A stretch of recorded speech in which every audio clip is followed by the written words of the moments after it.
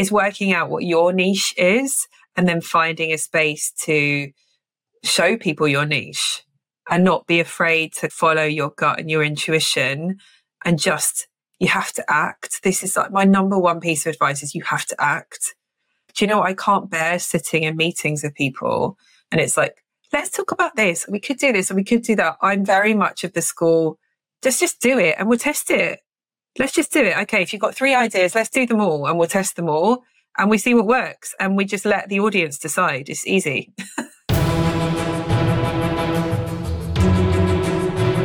Bonjour and welcome to another episode of Everyone Hates Marketers.com, the only actionable marketing podcast for people sick of marketing bullshit. I'm your host, Louis Vernier.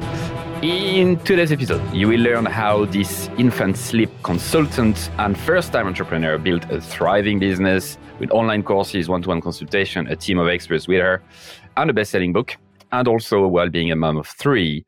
So yeah, my guest today is an infant sleep consultant. She's achieved so much, I just can't wait to get into it. But I think the most important aspect of her story is that she's not a marketer, or at least she doesn't believe she is, which I think makes this conversation way more interesting. So, Rosie Davidson, welcome. Hello, welcome to me, and thank you for having me. I'm really excited to speak to you today because I am normally talking more specifically around my subjects when I'm doing podcasts and things. So it'll be really interesting to delve deeper into the marketing side of things. Have you done any marketing podcast interviews specifically? No, all my podcasts. So I've done loads of podcasts on Spotify. I have a whole list of them I put together. I think I've done like 20 podcasts, but they've all been with parenting podcasts, some celebrities, that kind of thing. So nothing marketing specific. So this will be really interesting. Great. So that's exactly why I wanted to chat with you, because a few weeks ago, I've asked folks to introduce me to people who are not marketers and who've done great stuff, and you reach out. And that's exactly why I'm doing this. I really want to talk to people who have other stuff to say and have different perspective and are just not trained to be like marketing speakers because they're very good at it, but people with actual real lives and real experience. So I've learned about your story a tiny bit, but I want to get into the details. I think that's the main thing that I want to cover with you today. Am I right when I said in the intro that you are a first-time entrepreneur? You didn't have a business before you started this one? No, not a successful business. My current business is called Just Chill Baby Sleep.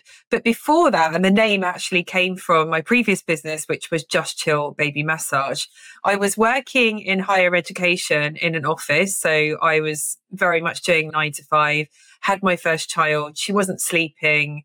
I ended up training to be a sleep consultant. But actually before that, I knew that I wanted to do something different from the 9 to 5. I wanted to have flexibility around my children. So I was always drawn to like health and wellness and that kind of world. I trained to do the baby massage, but that as a business wasn't doing that well, to be honest with you. I don't So know tell me more about that.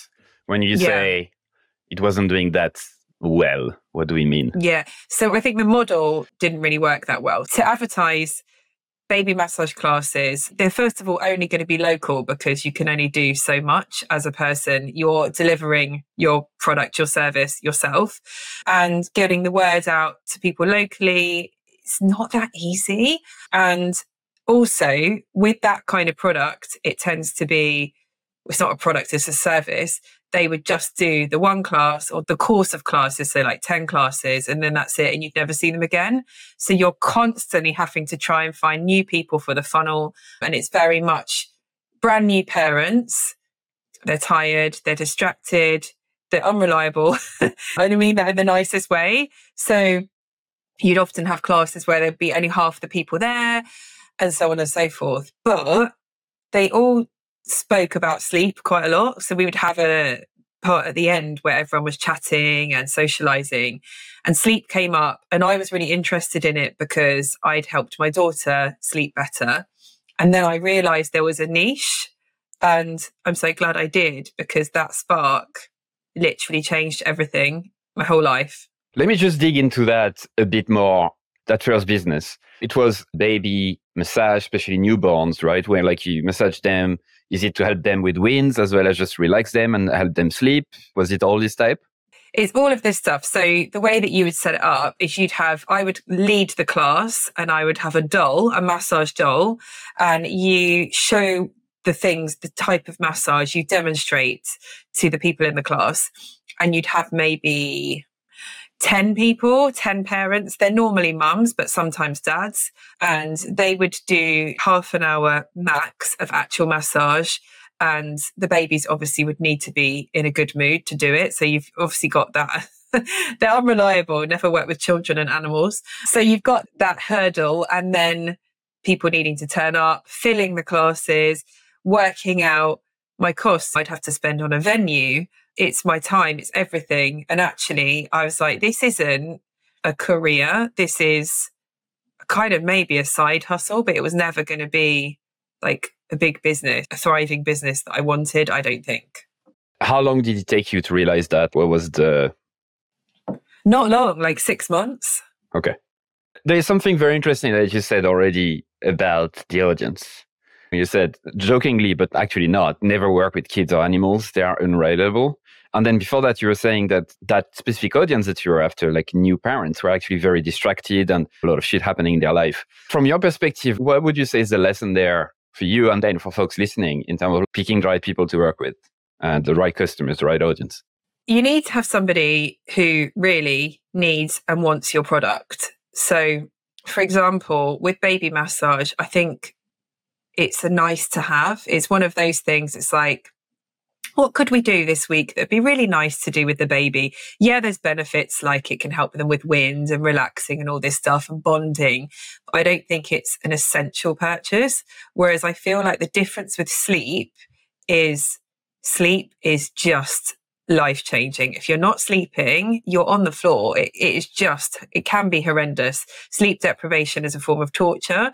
So I think those parents are more reliable customers because they have the pain point and they have a really strong pain point, whereas somebody who's looking to buy baby massage classes isn't going to have that same motivation. Yeah, I completely agree with you. That's actually spot on, right? Picking folks who are really struggling about something, the painkillers versus the vitamins, and that you're able to reach. And as you said, the other part of it was like the product as well. So not only the pain points, the problems you were solving were, as you said, nice to have. They were not a must have. Sleep deprivation can lead to divorce, can lead to big unhappiness, can lead to unhealthy kids, unhealthy parents. It's even gaining weight, obesity. There's so many things when you don't sleep well. So definitely this avoidance of all of those. So you had the massage was a nice to have, but also on the other side, the way you had to teach it had to be offline, right? Like in real life, because you can't really teach massage over a screen. So you had this kind of intersection of the two things that made it very difficult for you. Yeah. Yes. And it wasn't scalable. Even if, for example, I had managed to fill every class, there was a huge demand, I still could only get to a certain point and then I wouldn't be able to scale anymore because it's just me. And yeah, you can do, I think there are some people who have franchises and they get other people doing it, but I don't feel, especially like in the current climate where things are much more online, a lot of things, that it would have worked. And actually, thank God, because during COVID, I wouldn't have been able to do it at all. How many years before COVID did you switch to the sleep? Oh God, no, quite a long time before, but it just occurred to me that I feel like the world started to move more online.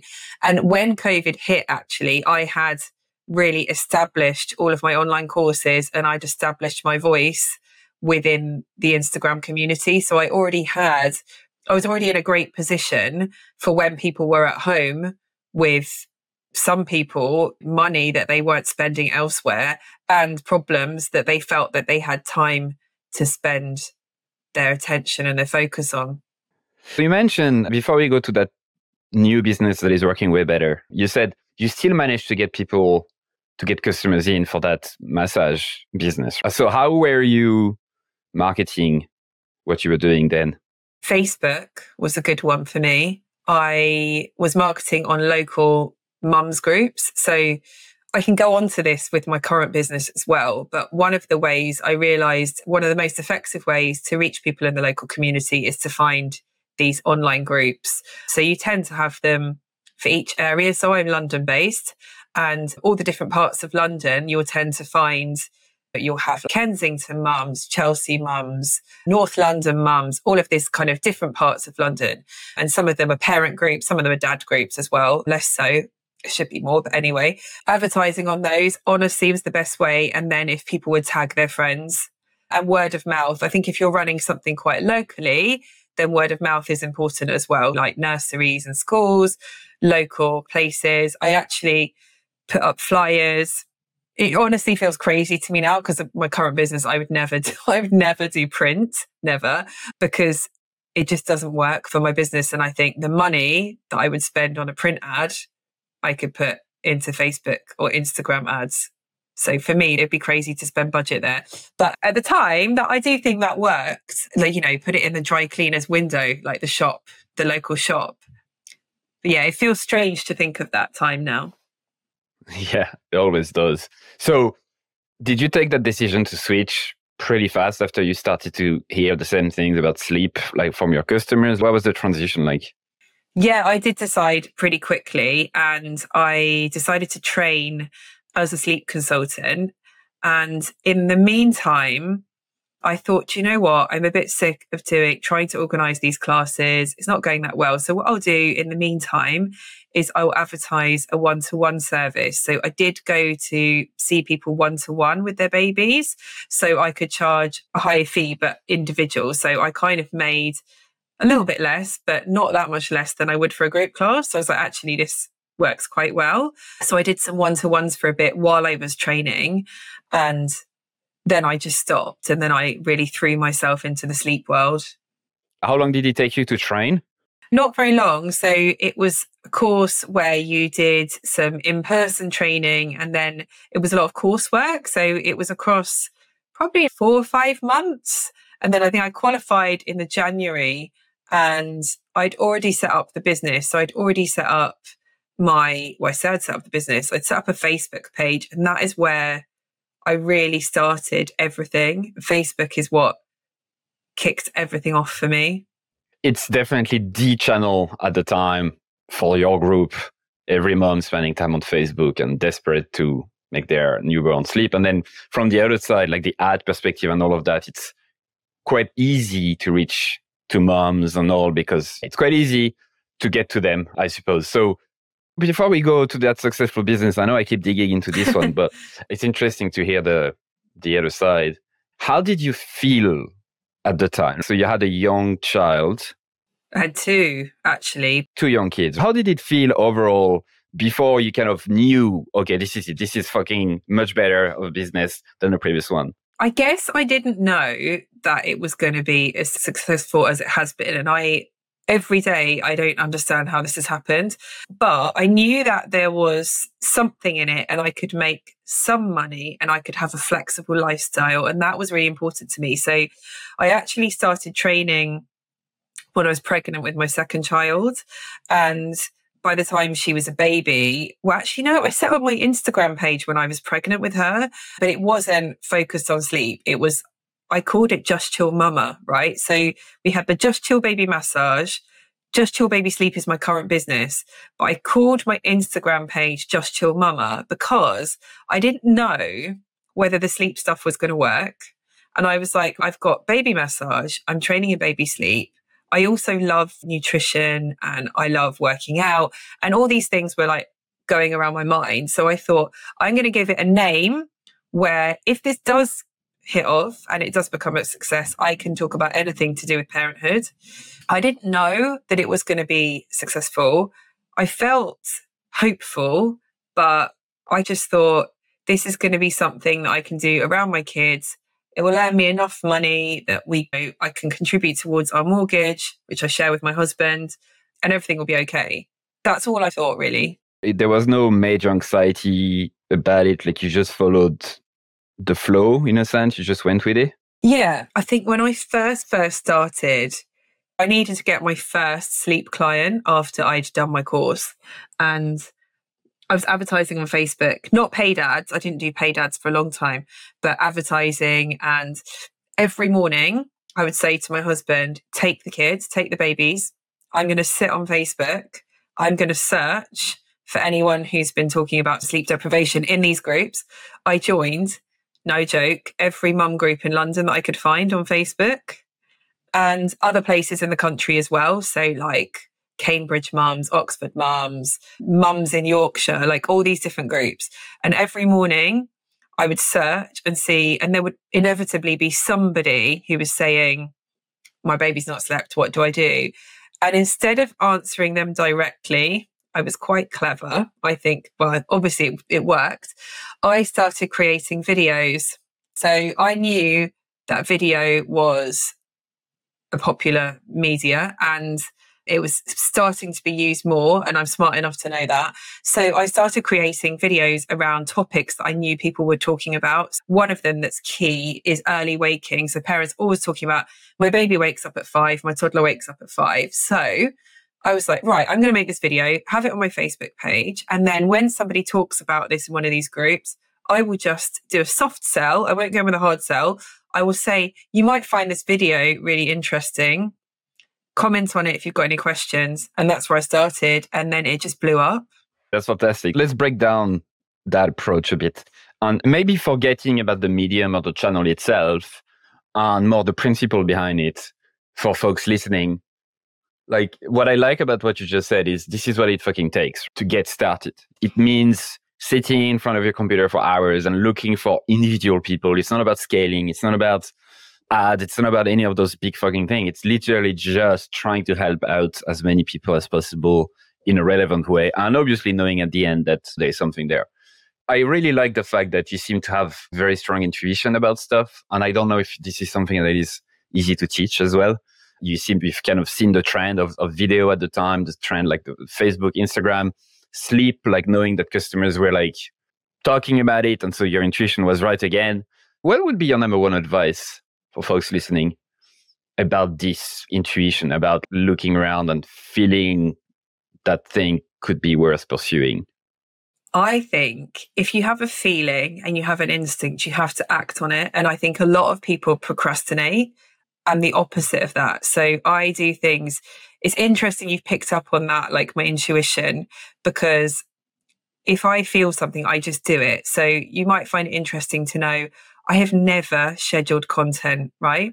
I have nearly 270,000 followers on Instagram. I have never scheduled a post. I have never written a post in advance other than for a brand. I do everything with what I feel because otherwise for me, it doesn't flow and it doesn't work and the energy doesn't work. I like to be reactive. So if I see someone talking about a problem, I will make a video or I will do something reactive.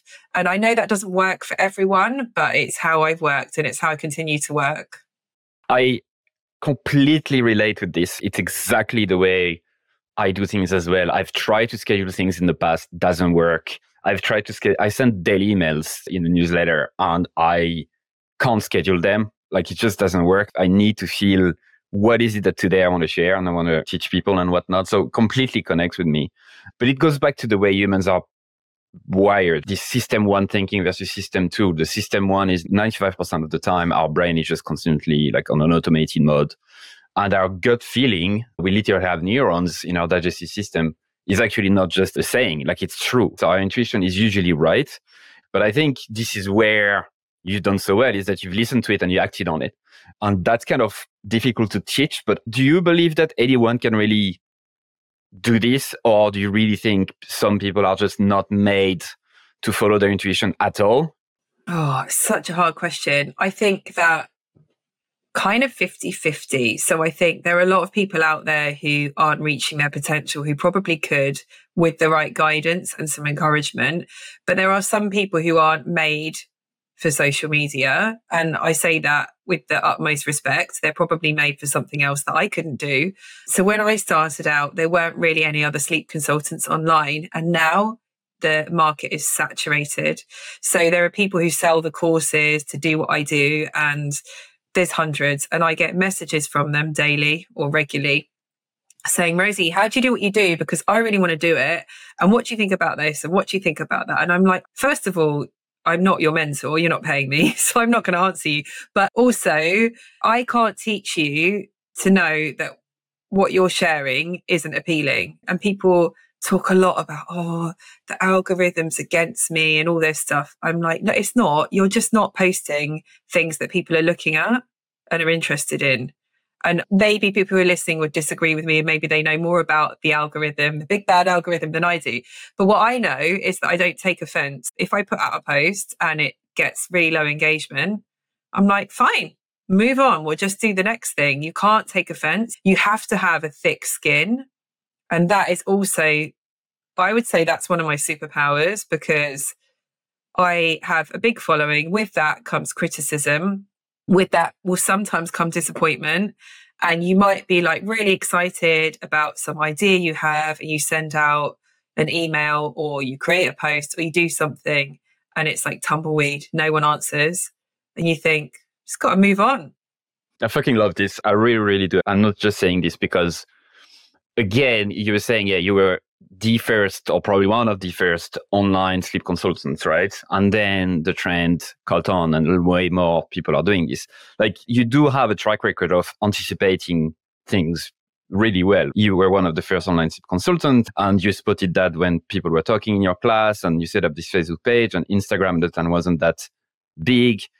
You've done like the good old dirty work of going to each Facebook group and learn and posting videos when, again, at the time, the format wasn't as maybe sexy as it is today. So like you have this track record of spotting trends and being early, which to me comes down to your ability to listen to your intuition and fucking act upon it very fast without too many emotions attached to it. Like, as you just said, if it doesn't work, let's move on. Do you think it's a fair exactly assessment? Yeah, definitely. I think that I've built a network of connections with other expert influencers as well. And we sometimes meet up and we talk, and they're in different industries, but like nutrition and midwives and people like that. And we talk about it. And a lot of them are really like down on, they say, oh, I put this out and people aren't responding. And I just think, come on, guys, get a grip. Sometimes I really almost feel like someone needs to slap some of these people and say, you're doing really well. You can't get bogged down in each and every post and everything you create. I'm always looking for the next thing. And that's why I found you on LinkedIn, because LinkedIn is my new platform. Let's go back a bit in time. And let's go back to what you've done with those in those Facebook groups. So you joined each of them, and then every morning your husband would take the kids for like how long? Before he went to work, so like from 7 till 8:30. Okay, so you had 90 minutes to fucking do something that you felt was the most productive, efficient use of your time, right? Yeah.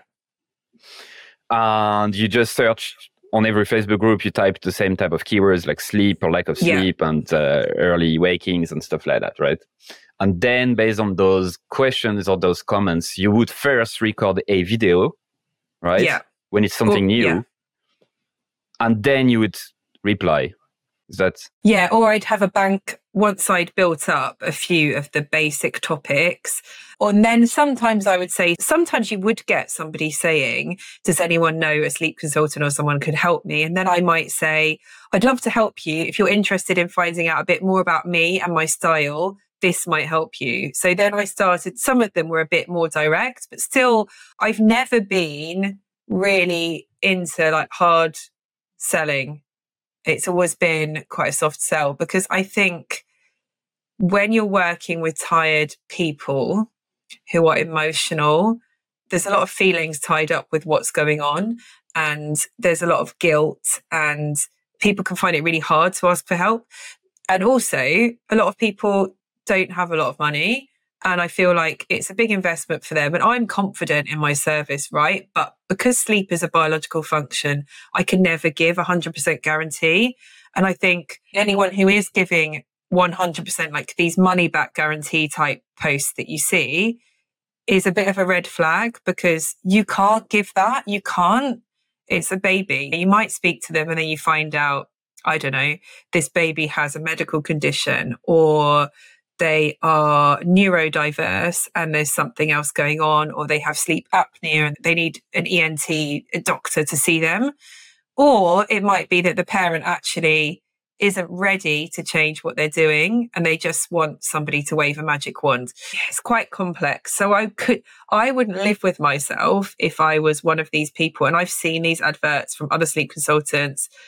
I guarantee your baby will sleep through in 3 days or you get your money back. That's not my style. You really come across as someone who is very confident about herself, which is fantastic. That's the way it should be. I completely agree with what you just said. I want to ask you about that confidence briefly after that. But this kind of money back guarantee stuff implies that you can, as a consultant, can control every single thing on the other side, like the customer side, right? Like you can't be in their house. You can't make them behave a certain way. And as you said, you can't control how the baby is and whatever. So this is pure lies. Like at the end of the day, it's a lie. You cannot guarantee it, right? By default. So that's something I teach and I talk about a lot, which is to avoid sounding like a snake oil salesperson.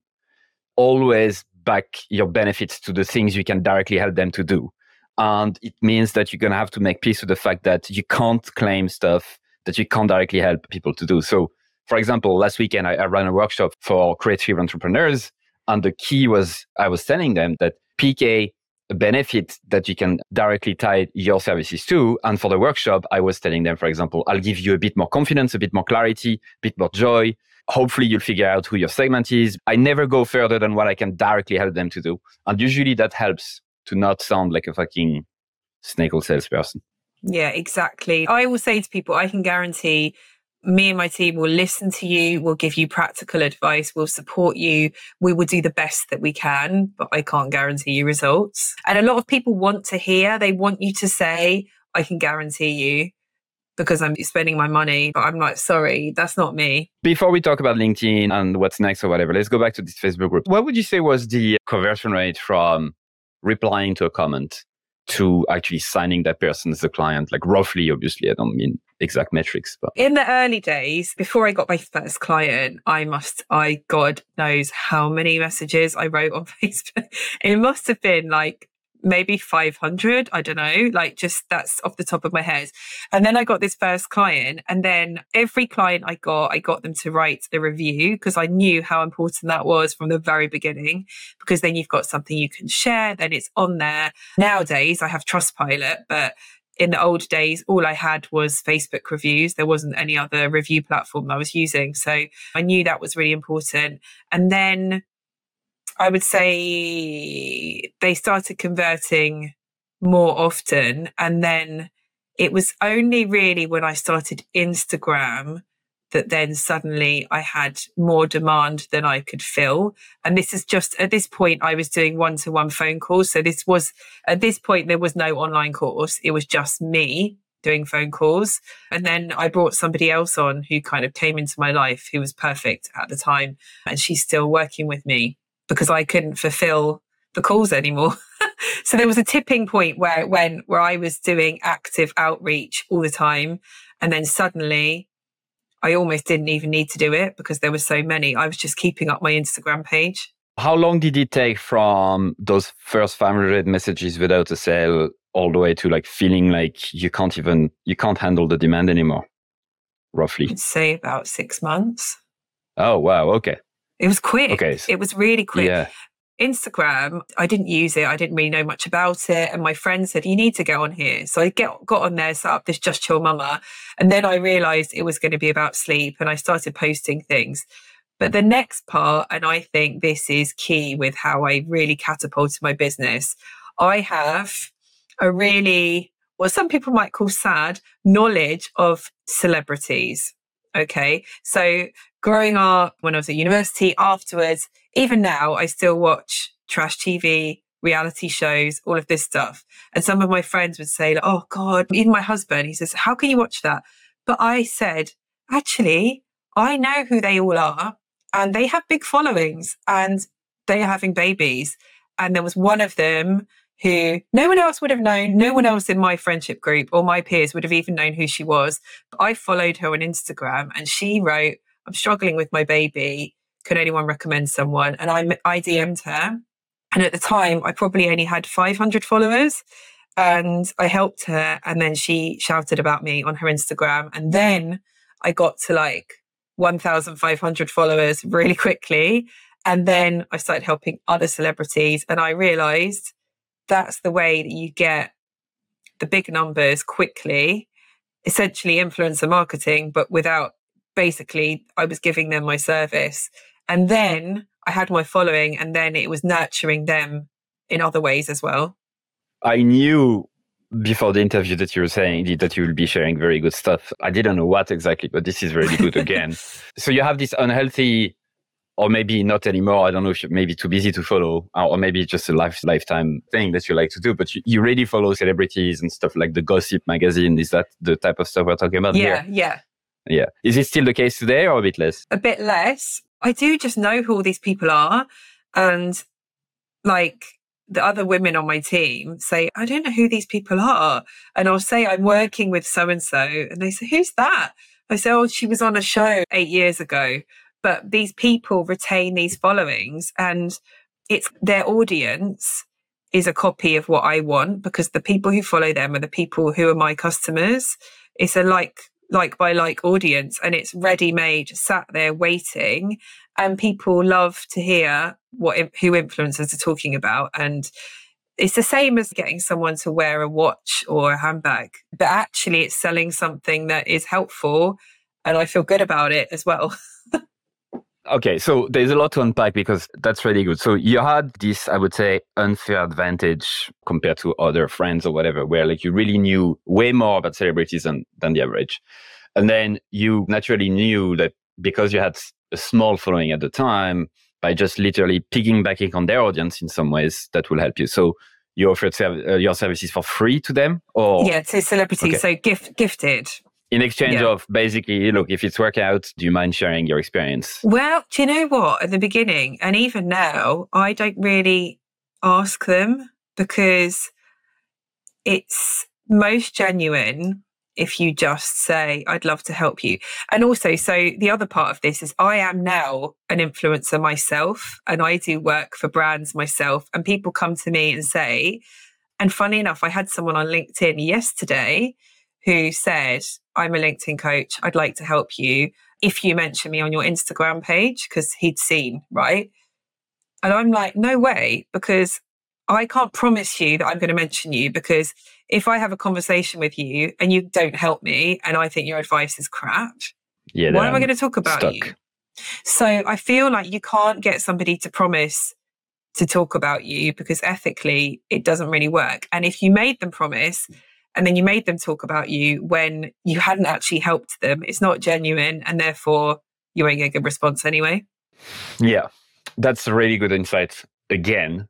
The last thing you said before was, it's super interesting. You said that the audience of those celebrities are basically your audience because they follow the celebrities and therefore it's the same signal. Like they are a bit like you. Is that what you were saying? Yeah, actually, if you look at them, so I'm trying to think of an example of somebody. So Joe Wicks, everyone knows who Joe Wicks is, the exercise guy. No? Oh, yeah. He's written hold on, let me describe it. Because that's in the UK, people will know Joe Wicks quite well, but I don't know if maybe in the US, Canada, whatever, they would know. So I will just describe him briefly, just to Google him. He's the body coach. He's British fitness coach, TV presenter, obviously an influencer, author. He has like those long, curly-ish hair. He's good looking. Not like me, but close enough. So, okay. So I've helped Joe, and we've done a live together, and he's honestly, he's amazing, and he is the most genuine influencer I've ever worked with. But anyway, his following, similar to mine, and I don't know that for sure, but because he's not given me his analytics, as you can understand, but I imagine, so my following is 98% female, aged 25 to 45. I imagine he probably has more men, but I still would imagine most fitness influencers have mostly women, and they'll be around the same age. And I just know that. So I'm like, when I did my live with him, I got a ton of followers, and he mentioned me another couple of times and I got a ton of followers. And he's got, for anyone who doesn't know, he has 3 small children. So we were talking about his second child at the time. At the time, he had a baby and a toddler. People were following him for that content anyway, because they were interested. And he does like fitness and food. And he was talking a lot about weaning his baby as well. So obviously, if he's doing content around a baby and their food, it's the same. If people are interested in that, they've probably got a baby he's struggling with sleep. So it's like for like audience. He's a good example because he's a big one, but there's a lot of them who've been in like TV soaps, like what we would call in the UK trash TV. I haven't done any of the Real Housewives. So if anyone in the US watches the Real Housewives, it's like that. Or these shows, we have one, The Only Way is Essex. We have Made in Chelsea. These are people that I've helped. There is a lesson there because one of my mentor years ago told me you need to make peace with the fact that when people follow you, buy from you, in some way, they want to become like you, not in every dimension, but at least in one. And that happened to me. I was after a broader audience to the podcast. It was not really a very solid one.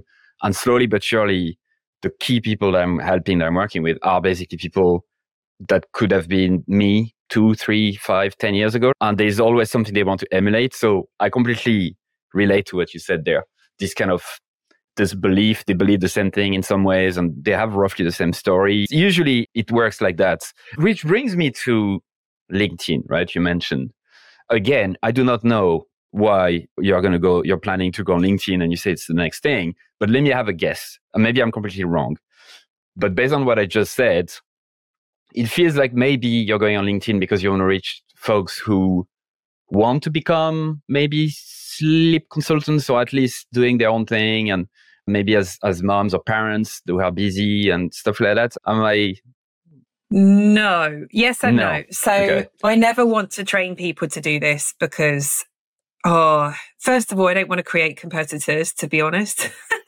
But also, I've seen so many people are doing that and then they charge thousands of pounds and then no one gets any clients. And I know that they'd come back to me and I wouldn't want that. But I do think LinkedIn is an untapped market because I've done my research and there's no one else in my industry who has a big following on LinkedIn. I've done loads of search on it. There's just no one. So I have a space that I can dominate. Also, there's a lot of professional working parents, and those parents are often more motivated to work on sleep because they're back at work and they want to have that kind of life, and they're less likely to be, well, actually not necessarily, but sometimes you might get stay-at-home parents who are like, do you know what? We're happy just to embrace this and we'll just go with it. But the other thing is I do corporate support. And this is what I want to push. So we have actually worked behind the scenes with 2 big corporates. One, we provided our online courses as a staff benefit. So they bought them in bulk. And that was fantastic. And that I can say who that was. It was Coventry Building Society. And we worked with Mondelez as well, who are big. And we provided a workshop to them in-house for parents. And I think this has huge potential. And I would like to look into that. So it's 2 sides to it. One is reaching parents for our one-to-one and our online courses, but also reaching wellbeing teams, HR teams. I think there's a lot of potential there. Yeah, that's very clever. Yeah, again, I think it's yet another instance and evidence of you spotting something that is not done by others, which is also something I like to talk about a lot, which is this kind of looking for the white space, right? As humans, vision is our most powerful sense, and we are trained to see danger, right? To spot the danger. But we didn't evolve to spot what's not there because that wasn't part of survival. And so what you're doing here is you're going against nature, like always, to like see what is not there, who is not here, where are they, where could I be when they're not. That's very, very clever. So if you had to give an advice, like the number one tip about what I just said to folks listening, whether they are working in a house or not, like, how would you advise them to pick that white space?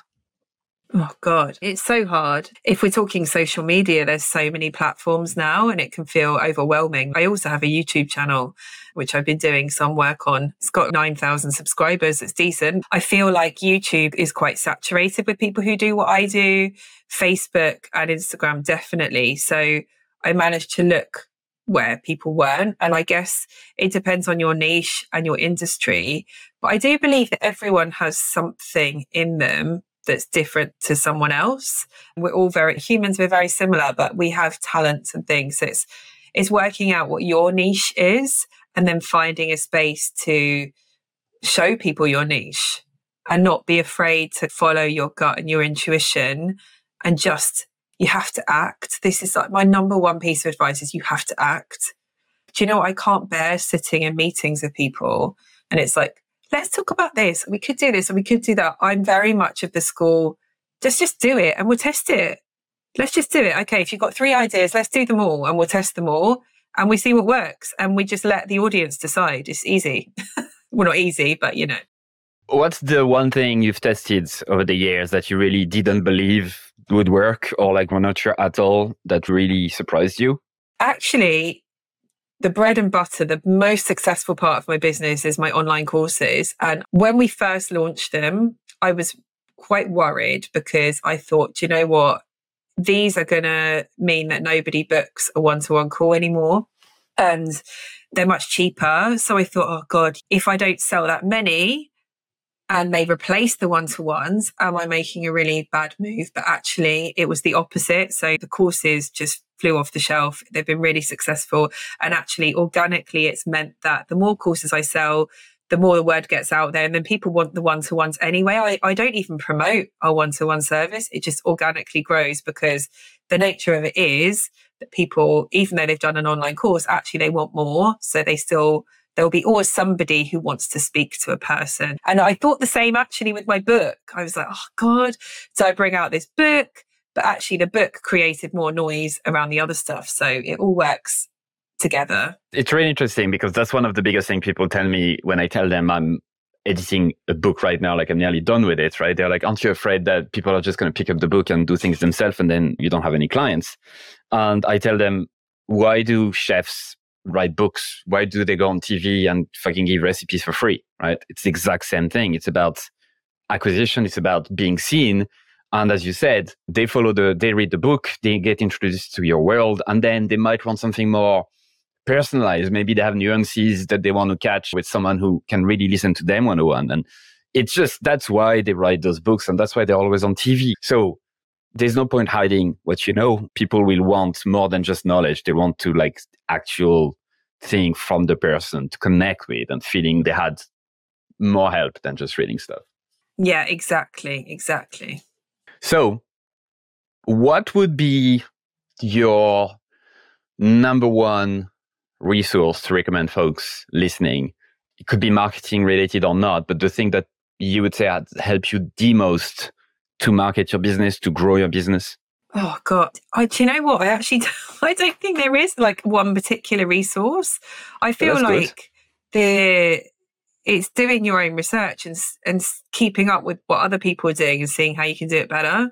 When you mean other people, you mean competitors? Not necessarily in the same space, but for example, I watch a lot of other creators who might be creating other things, see what they're doing, sign up to their newsletters, look at their websites, look at their adverts, look at everything and just think, how could I apply that to what I'm doing? Because nothing really is a truly original idea. There's always something somebody's maybe thought of, but you can take things, don't copy it. I've had people try and copy me and I've sent them a cease and desist. It's not nice, right? But you can take an idea and make it your own. You can be like, this person sends really good emails and they send them a frequency, which I like, I enjoy. I'm going to try and emulate that, but I'll use my own topics. And maybe I'll think about, oh, I like this style because it's mostly text and it feels really effective and it speaks to me. I'll keep it maybe this length works for them because they've obviously got a big list. So I'll do that. So I think it's working with what you can see and making it better for you.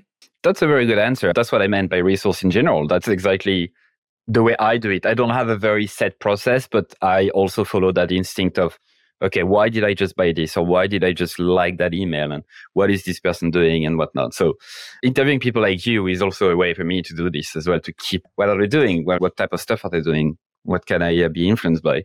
Okay, so you've mentioned quite a lot. I'm going to try to summarize what we said, okay? Quite maybe a bit briefly, because there's so much you said. So you started selling baby massage stuff, didn't work out really well. The audience wasn't that great. They were tired, didn't have necessarily much money, and they weren't predictable. You couldn't really do much with the kids and tired, whatever. And then the massage itself, you couldn't really teach that outside of an actual physical location. But then you started to hear from those customers, they were all kind of talking about sleep, and that felt like a more painful problem that everyone were talking about.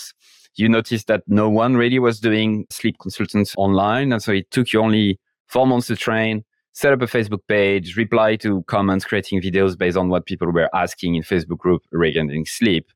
And as soon as you got your first social proof, testimonial, and whatnot, things started to accelerate. And within 6 months, you had more demand that you can handle and you had someone on board. And then you went to Instagram. That's when you realized that there was an intersection between you and the celebs kind of audiences. And you offered your services for free without expecting anything in return, not trying to be like too salesy about it. And celebs started to share that they work with you, that they really like you. And that's when things accelerated again. And then, you did this, started online courses, even though you're not too sure about, because, what if people don't need me anymore? But it proved to be the opposite. And your next move is LinkedIn, because you realize that the B2B space is a very interesting one to be in to sell, like maybe, as you said, employees benefits and stuff. Is that a good summary? Yeah, that's perfect. You got it. All right. That's it then. Rosie, oh, amazing. It's been a pleasure. Where can people connect with you, learn more from you? I'm building my LinkedIn. So find me on LinkedIn, Rosie Davidson. Otherwise, you can find me on Instagram, just_chill_mama, or my website, which is justchillbabysleep.co.uk. Perfect. Amazing.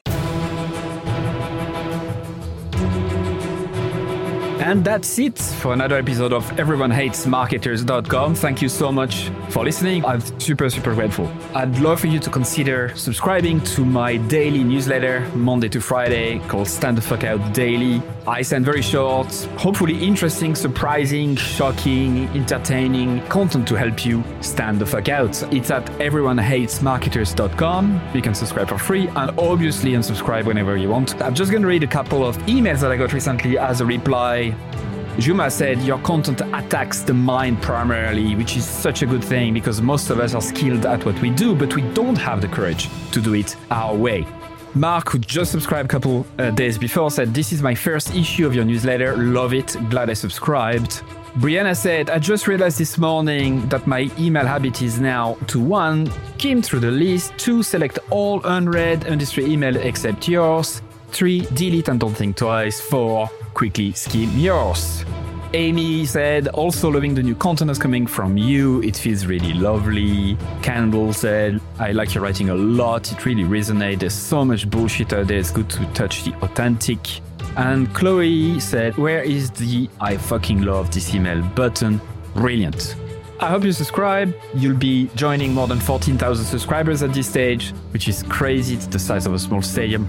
Anyway, thank you so much. See you on the other side.